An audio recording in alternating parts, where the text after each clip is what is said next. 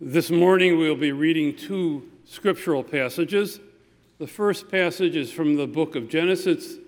It's a narrative, it's part of the story of how Abraham responds to the death of Sarah. After Sarah dies, Abraham has to decide where he is going to bury her.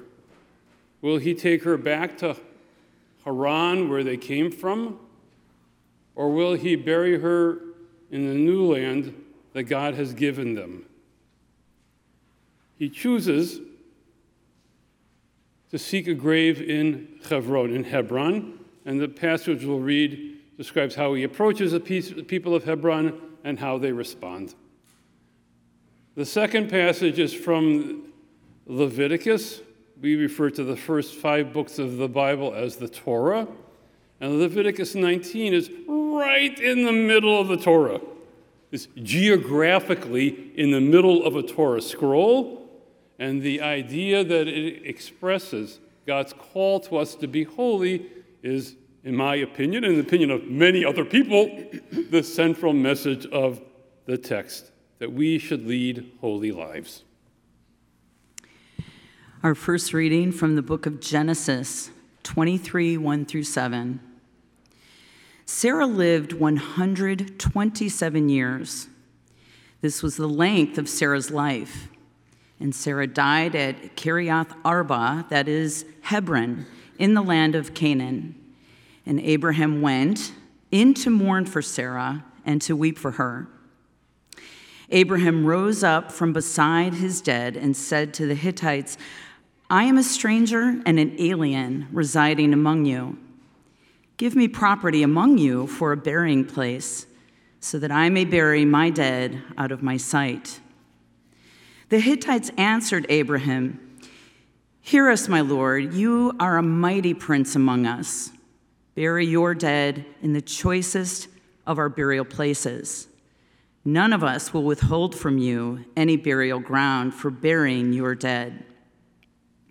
Abraham rose and bowed to the Hittites, the people of the land.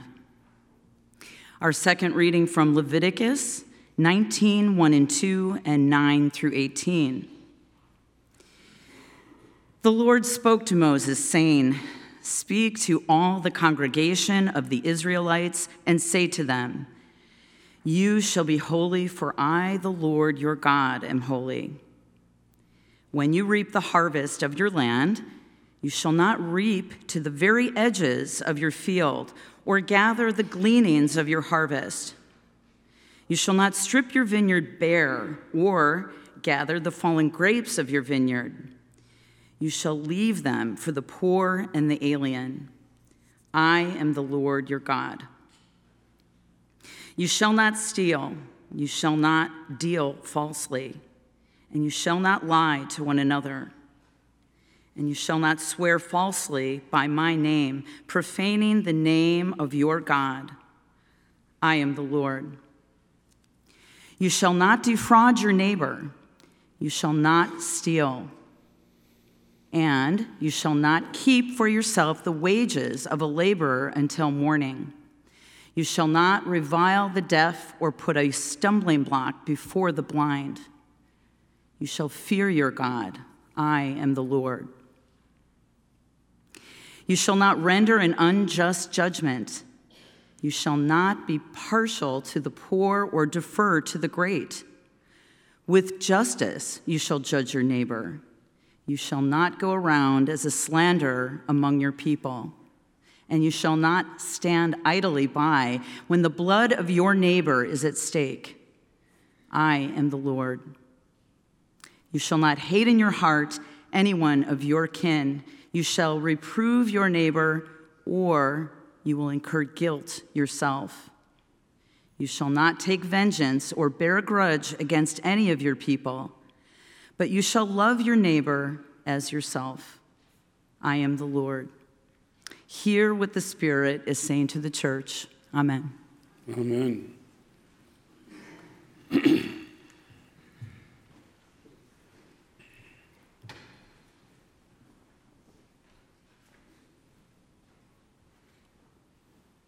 When I arrived at the church this morning,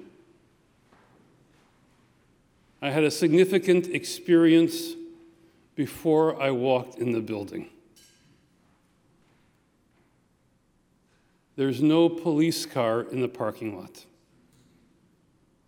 When I got to the front door, the door was unlocked, and there was no armed guard at the door. At our synagogue in Lombard, every time we have a service, every time we hold religious school, there is a Lombard police car in our parking lot and an armed guard at our door. The door is never unlocked. The village of Lombard does not provide this for us. We have the honor of hiring off-duty police officers, but every synagogue in America has a security budget. Every mosque in America faces the same challenge. If you drive past the mosques in our community on a Friday, you will see a police car in their parking lots. In recent years, Jews in America have experienced attacks, violent attacks. Almost exactly 5 years ago, the Tree of Life Synagogue in Pittsburgh was attacked by a gunman who killed 11 worshipers. Among those 11 worshipers were 2 brothers. The 2 brothers had a sister who was a member of our congregation. I had met these 2 men when they came for their niece's bat mitzvah here in Lombard. Sadly, this is not an isolated incident. I could share many examples. The question is, how should we respond to this violent anti-Semitism? Many years ago, swastikas were painted on the wall of Temple Shalom on Lakeshore Drive. It's a big building. Many of you have driven past it. About 3600 North on Lakeshore Drive, facing the lake. The next day in the Chicago Tribune, there was a picture of the rabbis of the synagogue pointing at the swastikas, like this. I called my friend, who was one of the rabbis, and I said to him, it's very nice that the rabbis can point at swastikas.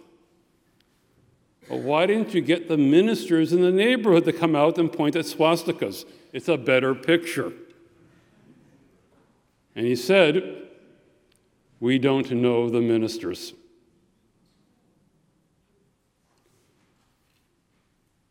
Throughout my years in Lombard, I have been actively involved in building connections with the Christian and Muslim communities. Before I was here, I was 35 years the senior rabbi at Congregation at Chaim in Lombard. Before I was there, I was, for a few years, the assistant rabbi at Temple Bethel in West Rogers Park, a more Jewish neighborhood than DuPage County. And if you didn't understand that, you don't know what's going on.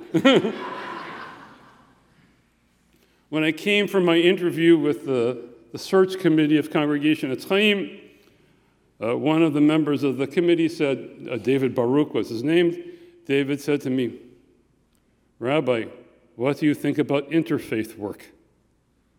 And I said, in West Rogers Park, interfaith work is for us Reform rabbis going to talk to the Orthodox rabbis. He said, Rabbi, interfaith is very important to us. And I said, it will be very important to me. And it has been.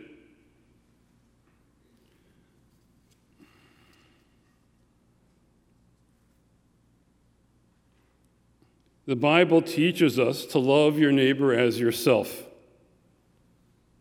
Everybody agrees this is a wonderful commandment, to love your neighbor. But to love your neighbor, you first have to know your neighbor.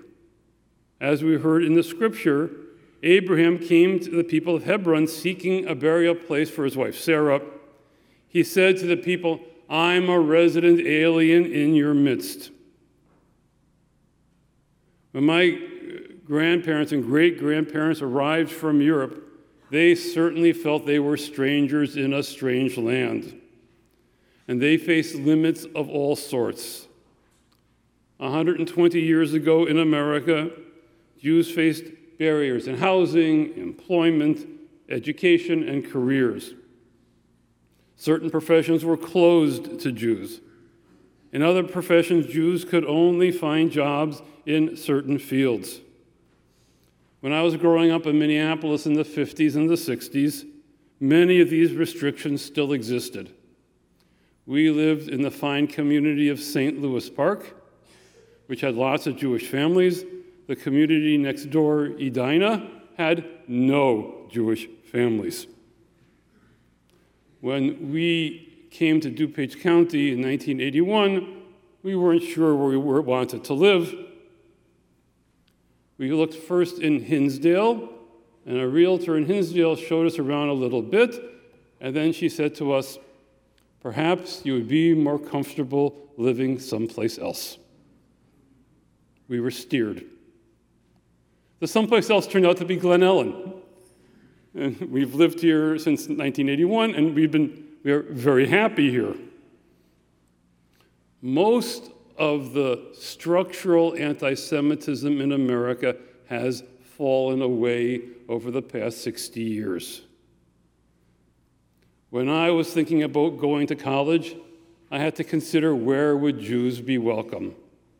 When my children were thinking about going to college, they could go anywhere. They didn't have to worry about the Jewish quota. Jews now can work in any industry. Jews can be part of any law firm or be on staff at any hospital, things that weren't true 2 generations ago. My best example. When I was getting ready to retire from being the senior rabbi of the synagogue, I knew I wanted to have an office. But I understood it wouldn't be good for me to have an office at the synagogue. They didn't need me haunting the place. So I already taught at Elmhurst University and at Wheaton College. So I went to one of my friends, a professor at Wheaton College, where I'm guest professor, and I said, "Can we work some magic to get me an office over here?" And the magic was worked. So I think of myself as the unofficial campus rabbi of Wheaton College. We have a study group of the president of Wheaton College and 7 Wheaton Bible professors together with 7 rabbis of Chicago. We meet 3 times a year.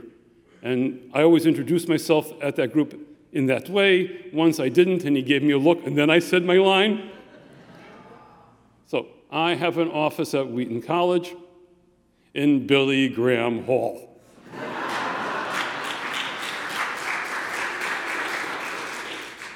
I love saying that.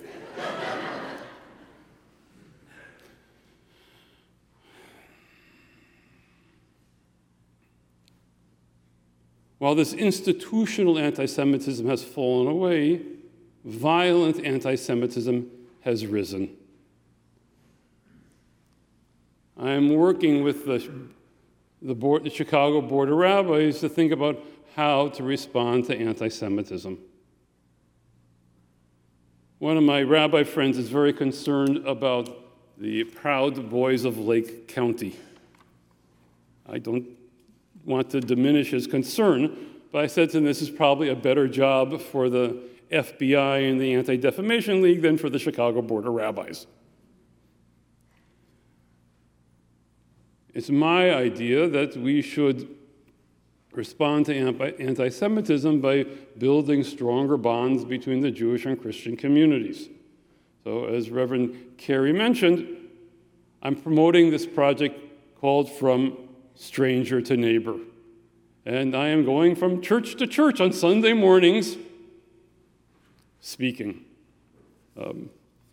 In October, November, I'll be in church every Sunday morning, and so should you.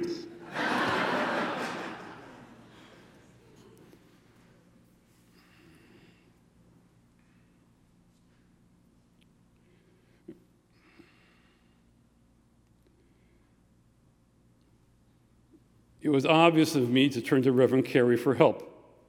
As he mentioned, we're friends. I see you more often than I see many members of my family. I already know some of you. I know some of you I know very well, and I look forward to getting to know more of you.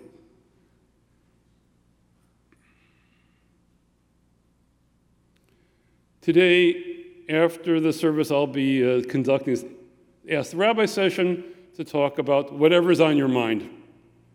Really, whatever's on your mind. Here this morning, during the service, I want to share two ideas. First, when I say I am Jewish, I'll say it another way. If someone says, I'm a Christian, they're making a faith declaration. And we can, all over DuPage County, people are gathered in churches this morning who have come to the church with a position of faith. And the position of faith varies a bit from one church to the other, and it's not my place to map the Christian world. I'll leave that to other people. But to say I'm a Christian is a religious announcement, let's say. When somebody says, I am Jewish, yes, it's a religious announcement. It's saying, generally, I observe the Jewish religion. I participate in the religious life of the Jewish people. But when somebody says, I'm Jewish, it's also saying, I'm a member of the Jewish people. If someone says to me, I'm Norwegian, what are you? I would say, I'm Jewish. They would say, no, what are you? Jewish. No, I'm Norwegian, what are you? So, my family came to this country from Lithuania and Belarus. When my grandparents, great-grandparents lived in Lithuania, the Lithuanians didn't see my family members as Lithuanians. They saw them as Jews who happened to be living in Lithuania. I feel no particular connection to Lithuania. I can't identify the Lithuanian flag if it was a question on Jeopardy. I just don't know what it looks like. I don't know anything about Lithuanian history. I don't know any words in Lithuanian to say even when I get angry. I don't follow Lithuanian politics. I'm sure Lithuanian has a government, and I'm sure half the people are mad at it. I don't eat Lithuanian food or sing Lithuanian songs or do Lithuanian folk dances. I don't have a sense of identification with Lithuania. But I have a strong sense of identification with the Jewish people. Jewish history is my story. Everything that has happened to the Jews and is happening to the Jews today is happening to me. I know a huge amount about Jewish history. I eat Jewish food. I sing Jewish songs. I can even do forced to Jewish dances. I certainly tell Jewish stories. I feel a strong connection to Jews everywhere in the world, and when Jews someplace in the world are in trouble, I feel it's my obligation to help them. During the days of the Soviet Union, we were committed to saving Soviet Jewry, and we worked very hard on this in the 70s and the 80s. I even went to the Soviet Union in 1986 pretending to be a college professor, bringing in religious items and bringing out news. When the Jews of Ethiopia were in trouble, we helped the Jews of Ethiopia move to the land of Israel.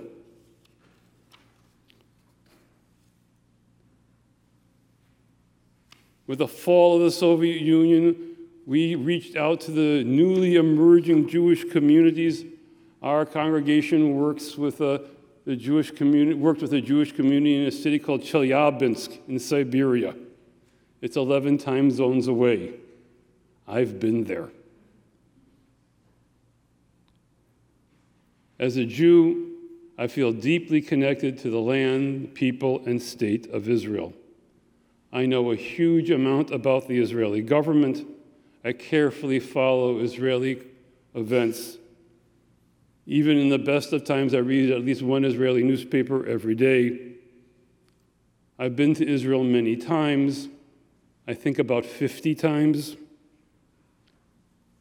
Our daughter Abby, her husband and their 3 daughters lives in Haifa in Israel.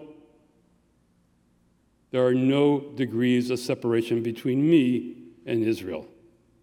What happens to Israel happens to me. Many Jews who have no sense of religious identity or religious connection feel deeply connected to the Jewish people. Jews who don't know where the synagogue is feel deeply connected to the Jewish people.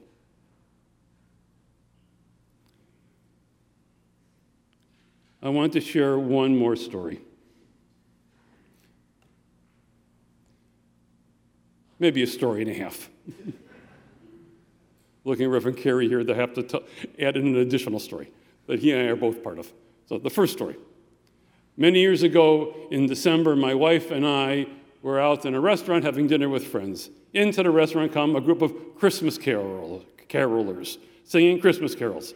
They sing a couple of Christmas carols, then they pick one diner out completely at random and go up to him and say to him, "What is your favorite Christmas carol? We want to sing your favorite Christmas carol." So I said to this woman, this earnest woman, "I don't have a favorite Christmas carol." And she said, "Oh, you must." And I said, "No, I mustn't." Inventing a new word. She couldn't imagine that I didn't in some way enjoy the joy of Christmas. Now, I'm not opposed to Christmas. Enjoy your Christmas.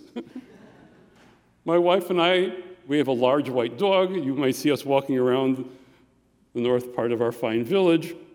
And in December, we enjoy looking at Christmas decorations on people's houses. And more than once, we've had the conversation, how would we decorate our house if we became Christians? The accompanying conversation is, if we were Christians, which church would we belong to? This one. We already know a lot of members.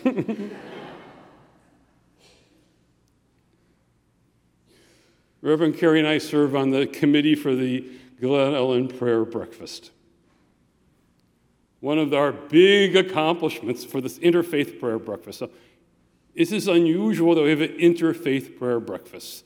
Prayer breakfasts are generally evangelical events without Catholics. Select Christians. Here in Glen, Ellyn, we truly have a broad range of interfaith participation, and I think we're both proud to be part of this and proud to be part of the interfaith fabric of the community. When I first got involved in the committee 7 years ago, I had to bring an issue to the committee. The great pork debate. Could we have breakfast without bacon? Now, I and some of the ministers, I didn't have to carry this issue on my own, were able to explain to the leader of the committee that inviting Jews and Muslims to a breakfast and then serving them bacon was not exactly an expression of hospitality. And I am proud that now for a bunch of years, we have our breakfast without bacon. And we even stopped talking about it. It's become institutionalized. It's a question of, can you see me as who I am? That I'm a person who doesn't eat bacon. I'm a person who doesn't sing Christmas carols. But can we see people in our community who look different, who act different, who pray differently as part of the community? The motto of the United States is E pluribus unum, out of many, one. I speak often about the weave of the fabric of the community. This is my favorite metaphor. The fabric of the community is made up of many threads. All the threads in the fabric don't have to be the same color, don't have to be the same length, don't have to have the same texture. We can build a strong community if we gather all the threads of the fabric of community and weave them together. Amen.